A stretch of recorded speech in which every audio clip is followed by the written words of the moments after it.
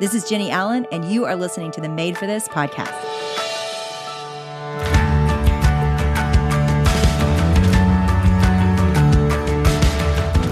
Thanks to Pine Cove Summer Camps for supporting Made for This.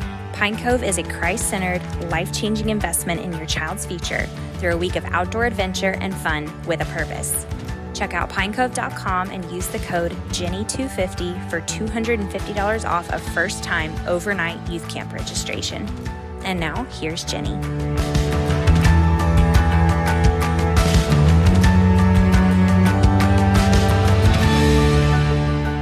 So you all have heard me many times talk about my little cohort where we share our guts out every month. And y'all have seen pictures of this crew.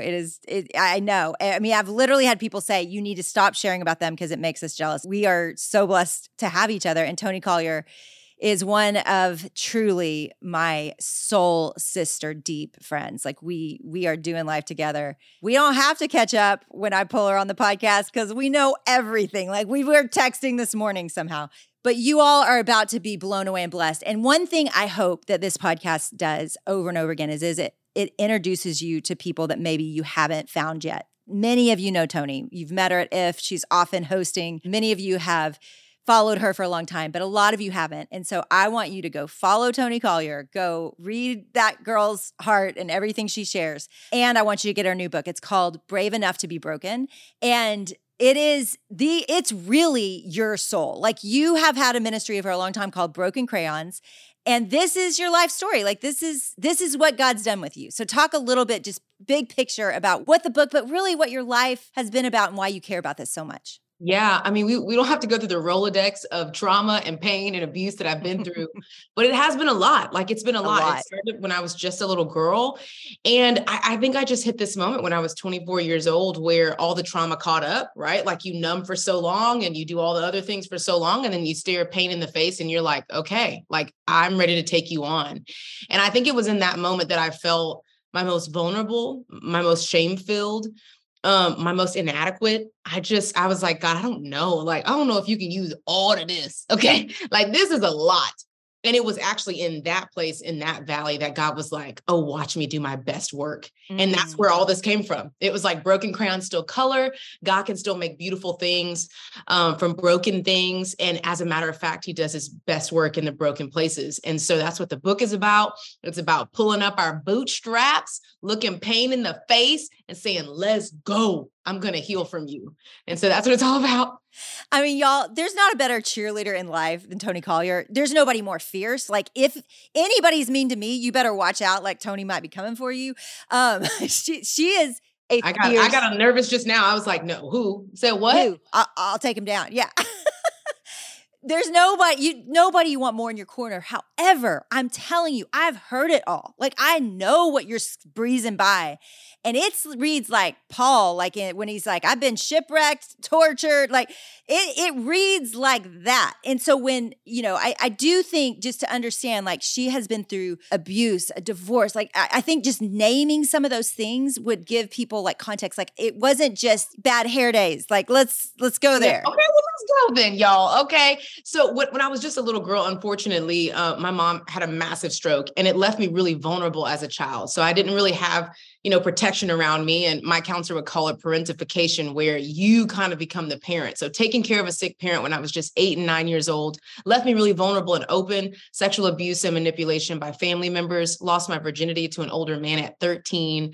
Started trying to numb with drugs and alcohol. I ended up leaving my parents' house at 16, putting myself through college. Some nights that I do not remember in college, some nights I do.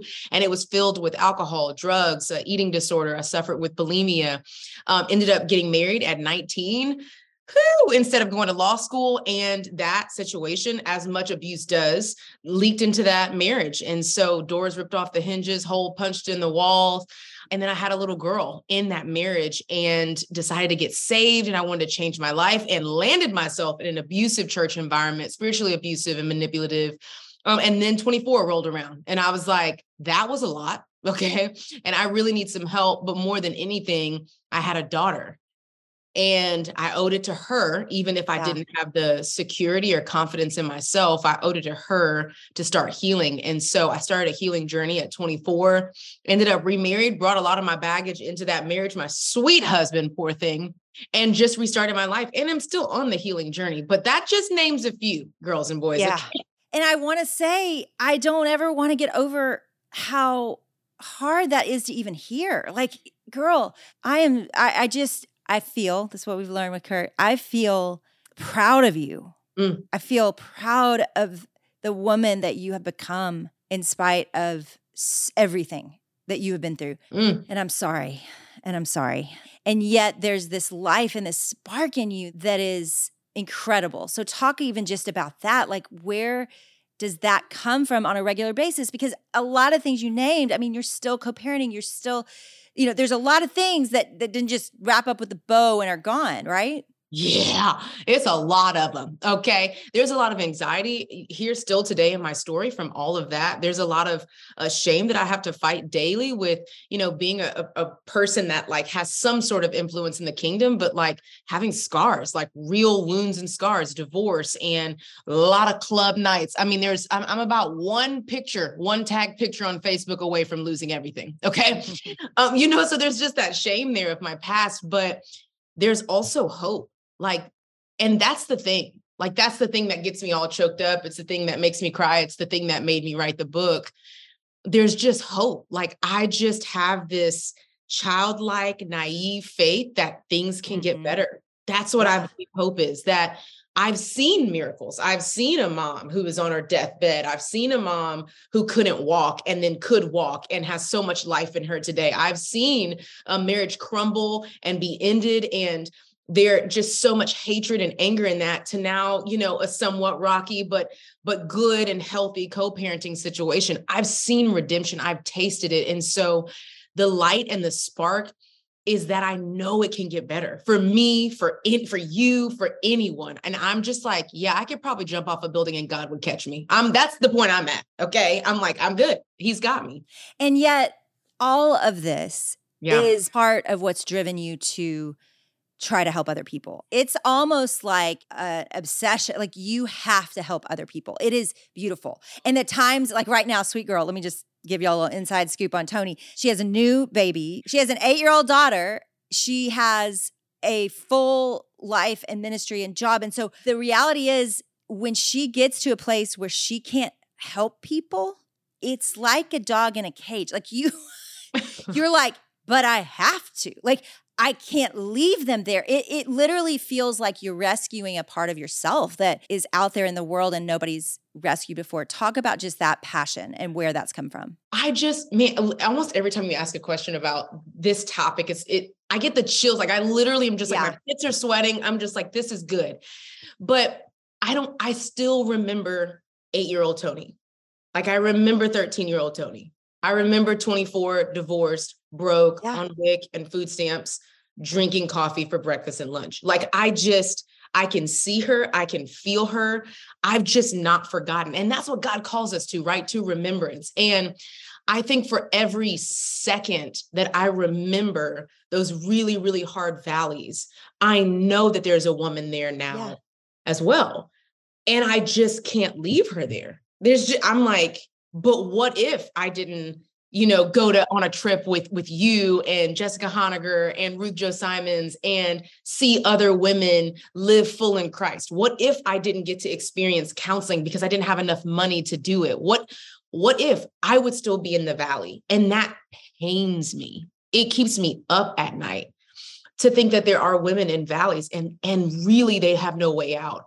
And some of the most hopeless moments of my life is when I didn't think it could get better because I didn't see it. There was nothing tangible there. There was no one. And those are the moments where we question our life. Those are the moments where I question my life. And I'm like, if I can be a little bopping guide, a cheerleader in the valley of another woman's life, like, I don't know what else there is. I don't know what else there is to live for, right? Like, my family and the women that deserve someone to say, me too. Me too. Come on. Me too. I want to stop and just and make a point that everybody doesn't miss this. Some of you are listening to this and you are that woman and you are going, give me the resource right now. Like, I need to get the book. I need to help me, Toni. Like, and then some of you are the women like Toni that are in a place where you go, gosh, I've been through so much. And that bleeding heart you have for people that have been through what you've been through, whether it is an abortion or the loss of a child or the feeling of walking through a divorce and feeling like judged in the church. Like, some of you are feeling like, I need to help people. Like, I've made it to the other side. I need to help people yet. And I have met you and I have heard you say it. You have disqualified yourself for those very things. I mean, I remember my kid's first grade teacher. She was an older woman with a lot of margin and she was lonely. Her kids didn't live close to her. And she looked at me. She read Restless and she looked at me and said, I can't serve and love other people because I've been divorced. And I was like, and that was decades ago. And I'm just going, so I want to speak to both of you. And I know Toni would too. Like, this is for both of you. It's for the person in the middle of it that needs the help.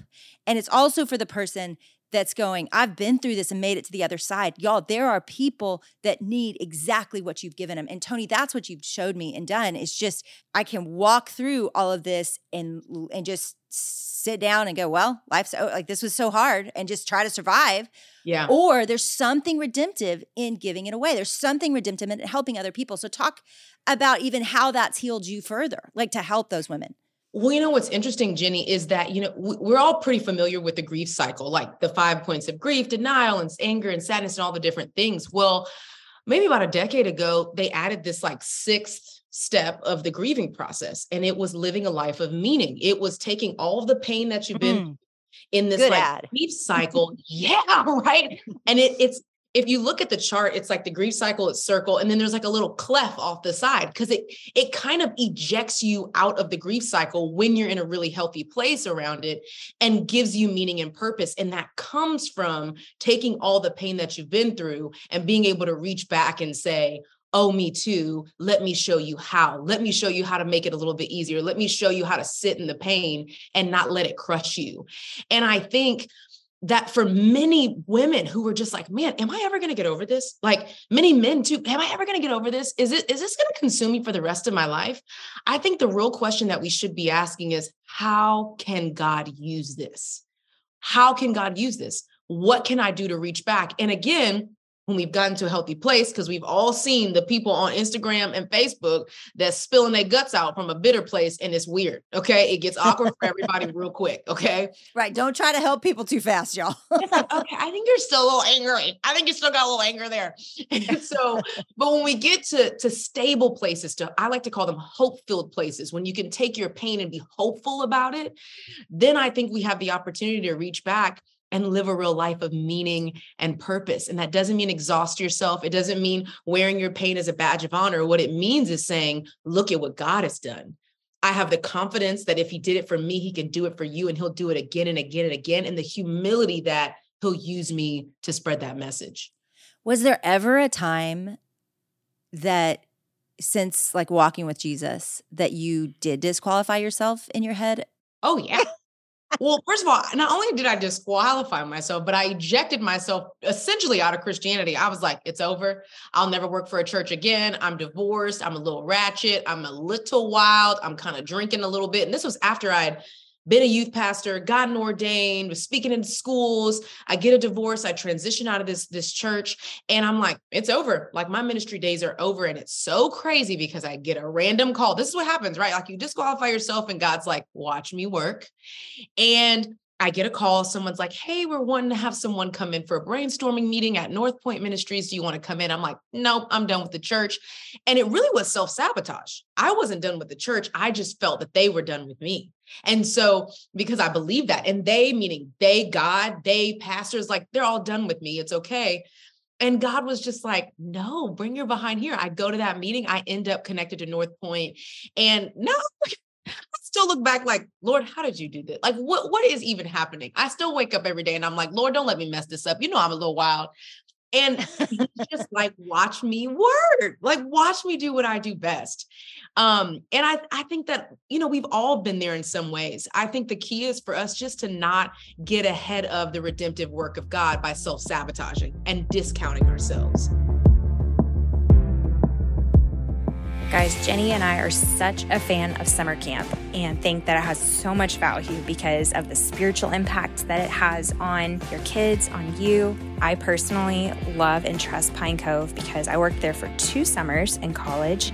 And so I got to see Pine Cove and the way that they do summer camp up close and personal, and I cannot say enough about it. Pine Cove hires college summer staff that are just some of the most amazing human beings on planet Earth. Like, as a counselor, we didn't just babysit and sit off into distance. We were like in the pool and just investing in the spiritual and personal growth of each child that we had in our cabin that week. Your kids will get to build authentic, in-person friendships that will last a lifetime and just a beautiful, solid foundation of gospel truth. Pine Cove is a Christian camp with over 50 years of experience. They are bringing Christ-centered, others-focused, and seriously fun counselors and activities to their locations in Texas, Georgia, and South Carolina. Start a new summer tradition for your child at Pine Cove this summer.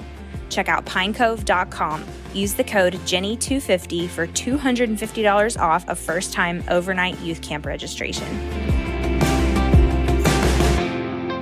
I've been reading the Bible from the beginning, and it's a X-rated novel. Like, everybody was so jacked up, and it's so bad. I'm like, oh man, like if this, and again, I also want to put in a word for, there is accountability, and there are times that we submit to church leadership. We don't just throw off our, whatever and say, oh, we can do whatever we want because we'll be forgiven. Like that, Galatians says, may it never be. Like, that's not how what we're talking about.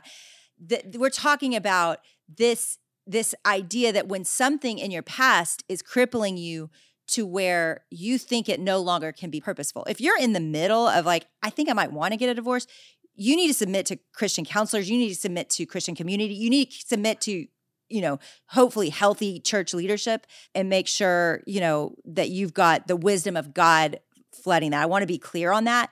Yeah. What would you add to that? I just also want to say this because people don't know this about my story a lot. In the transition of divorce and, transitioning a church, I took 6 months, and that was like a church leadership decision. Like, hey, you just got out of a divorce.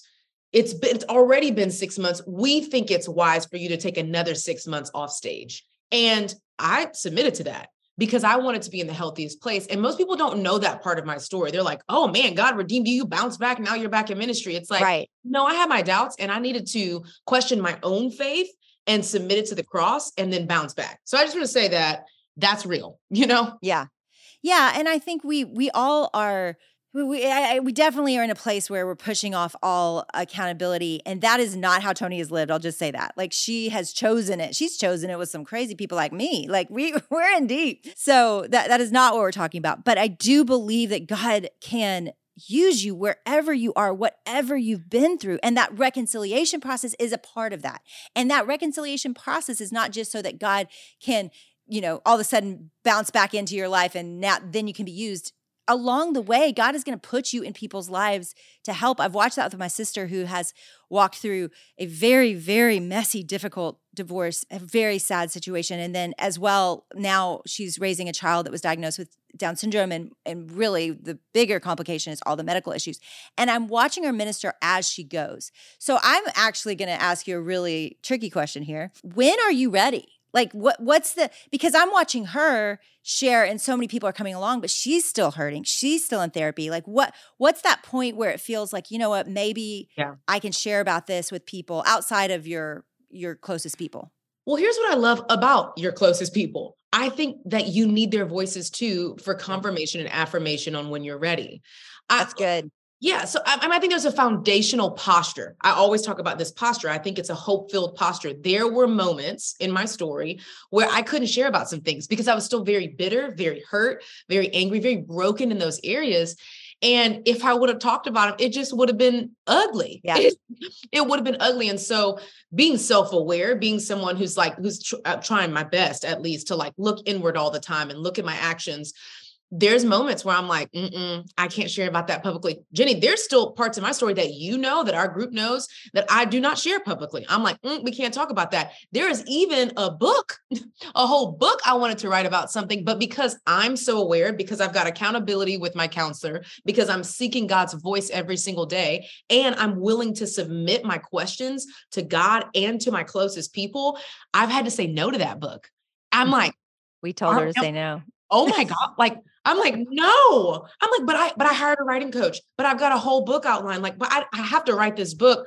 And it's like, no, sweet girl, what you have to do is submit your whole entire story to the Lord, and you have to flow within his timing. And he's put trusted counsel and community in your life to help you make those decisions. And I think we just don't want to ask, like, is this crazy? Like we never want to ask the question, like, am I going too fast? Is this a little crazy? What's it like being on the other side of me? Those are questions we should get used to practicing so that we know when we are a little crazy, when it's not time just yet, and what it's like being on the other side of us. And I think those practices are just healthy and needed, especially now when people are just saying anything on social media. Okay. I want to hear, the book's been out for a little while now. I want to hear just what you've heard from people. Oh man, it's really been awesome because at first when you write a book, you want people to be like, oh my gosh, you're brilliant. Like, yeah. I mean, it's like, oh my goodness, these words are just amazing. Look at what you did. Oh, I even thought about like people saying, man, how many words? Man, you were like 60,000 words. That's like all flesh. Okay. What I've actually been hearing that's been meaningful is this changed my life. Yeah. I feel brave enough to heal now. I'm going to my first counseling session next week. Those are the responses that should be the most important and have become the most important to me. And it's been beautiful because it has been nothing about what I did, how many coffee shops I sat in to write this book, how much energy it took to actually live this story. It's been about women and even men feeling empowered to go and live a life of healing themselves. And I remember telling the publisher, they're like, what's your goal? And they're like, do you want to hit lists? Do you want to do this? I'm like, I would love to see more holy, healing people in the world. Like that's what I want more than anything in the world. And that's what it's been. I mean, people are like, I just finished my first counseling set, like proud of themselves for doing the hard thing. And it's just awesome. I think there's people in the world that have stuffed the difficult things that have happened to them and act like they're happy. Or maybe they, to some degree, have stuffed them so deep that they think they really are happy. And then I think there's people that are broken and they walk around kind of knowing they're broken. Yeah. I want you to cast a vision for a better way than those two. So I'm from Texas. Okay. Shout out. All right. Best state in the world. All right. We've made some crazy decisions, but who cares? We own it. But I'm like a go big or go home kind of girl. I'm like all in or not. I'm like, I'm going to like kill for you or you're dead to me kind of girl. And I've had to change that about myself when it comes to healing, when it comes to pressing into pain. I've had to find this like complex, messy middle, and I hate it. But it is in the middle when we start to believe that hurt and hope can coexist, that God will sometimes give us the strength to move the mountain, or he'll move it for us, or give us the strength to climb it. And so I think for the people that's like, man, like I want to go on this healing journey. I want to press into pain. I want to figure out if there's a better way. I just think we have to get better at sitting in the complex middle of sometimes not knowing what it looks like, of sometimes going into a counselor's office and not liking our counselor and being like, this isn't the one. Like just the complex middle. It's not going to be step by step. It's not going to be one thing after the other, but there's going to be detours. There's going to be valleys. There's going to be pain, but there can be a whole bunch of hope right in the middle of it too.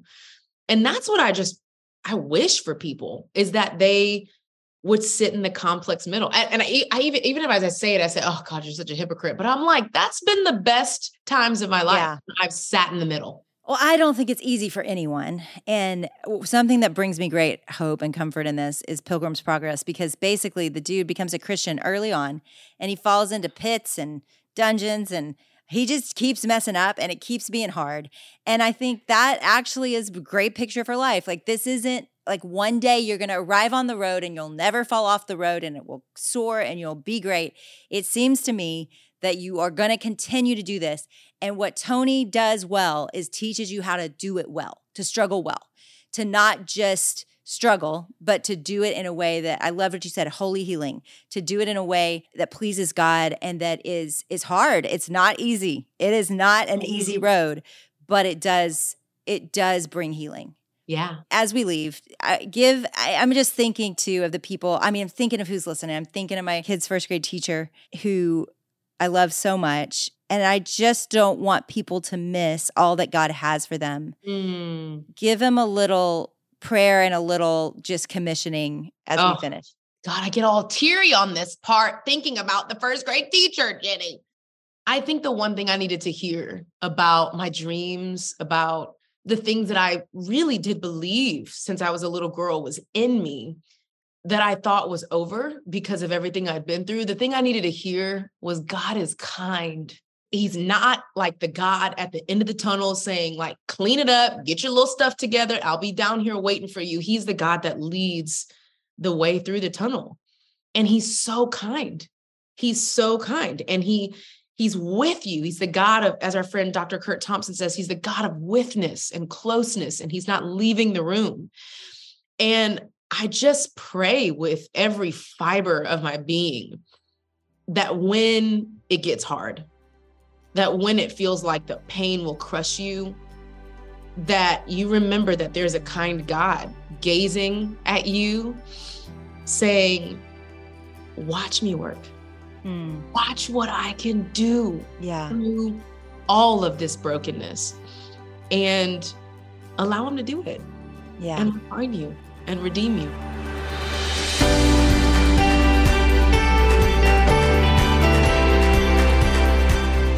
We are big fans of Toni Collier around here at the Made for This podcast. She is a dear friend.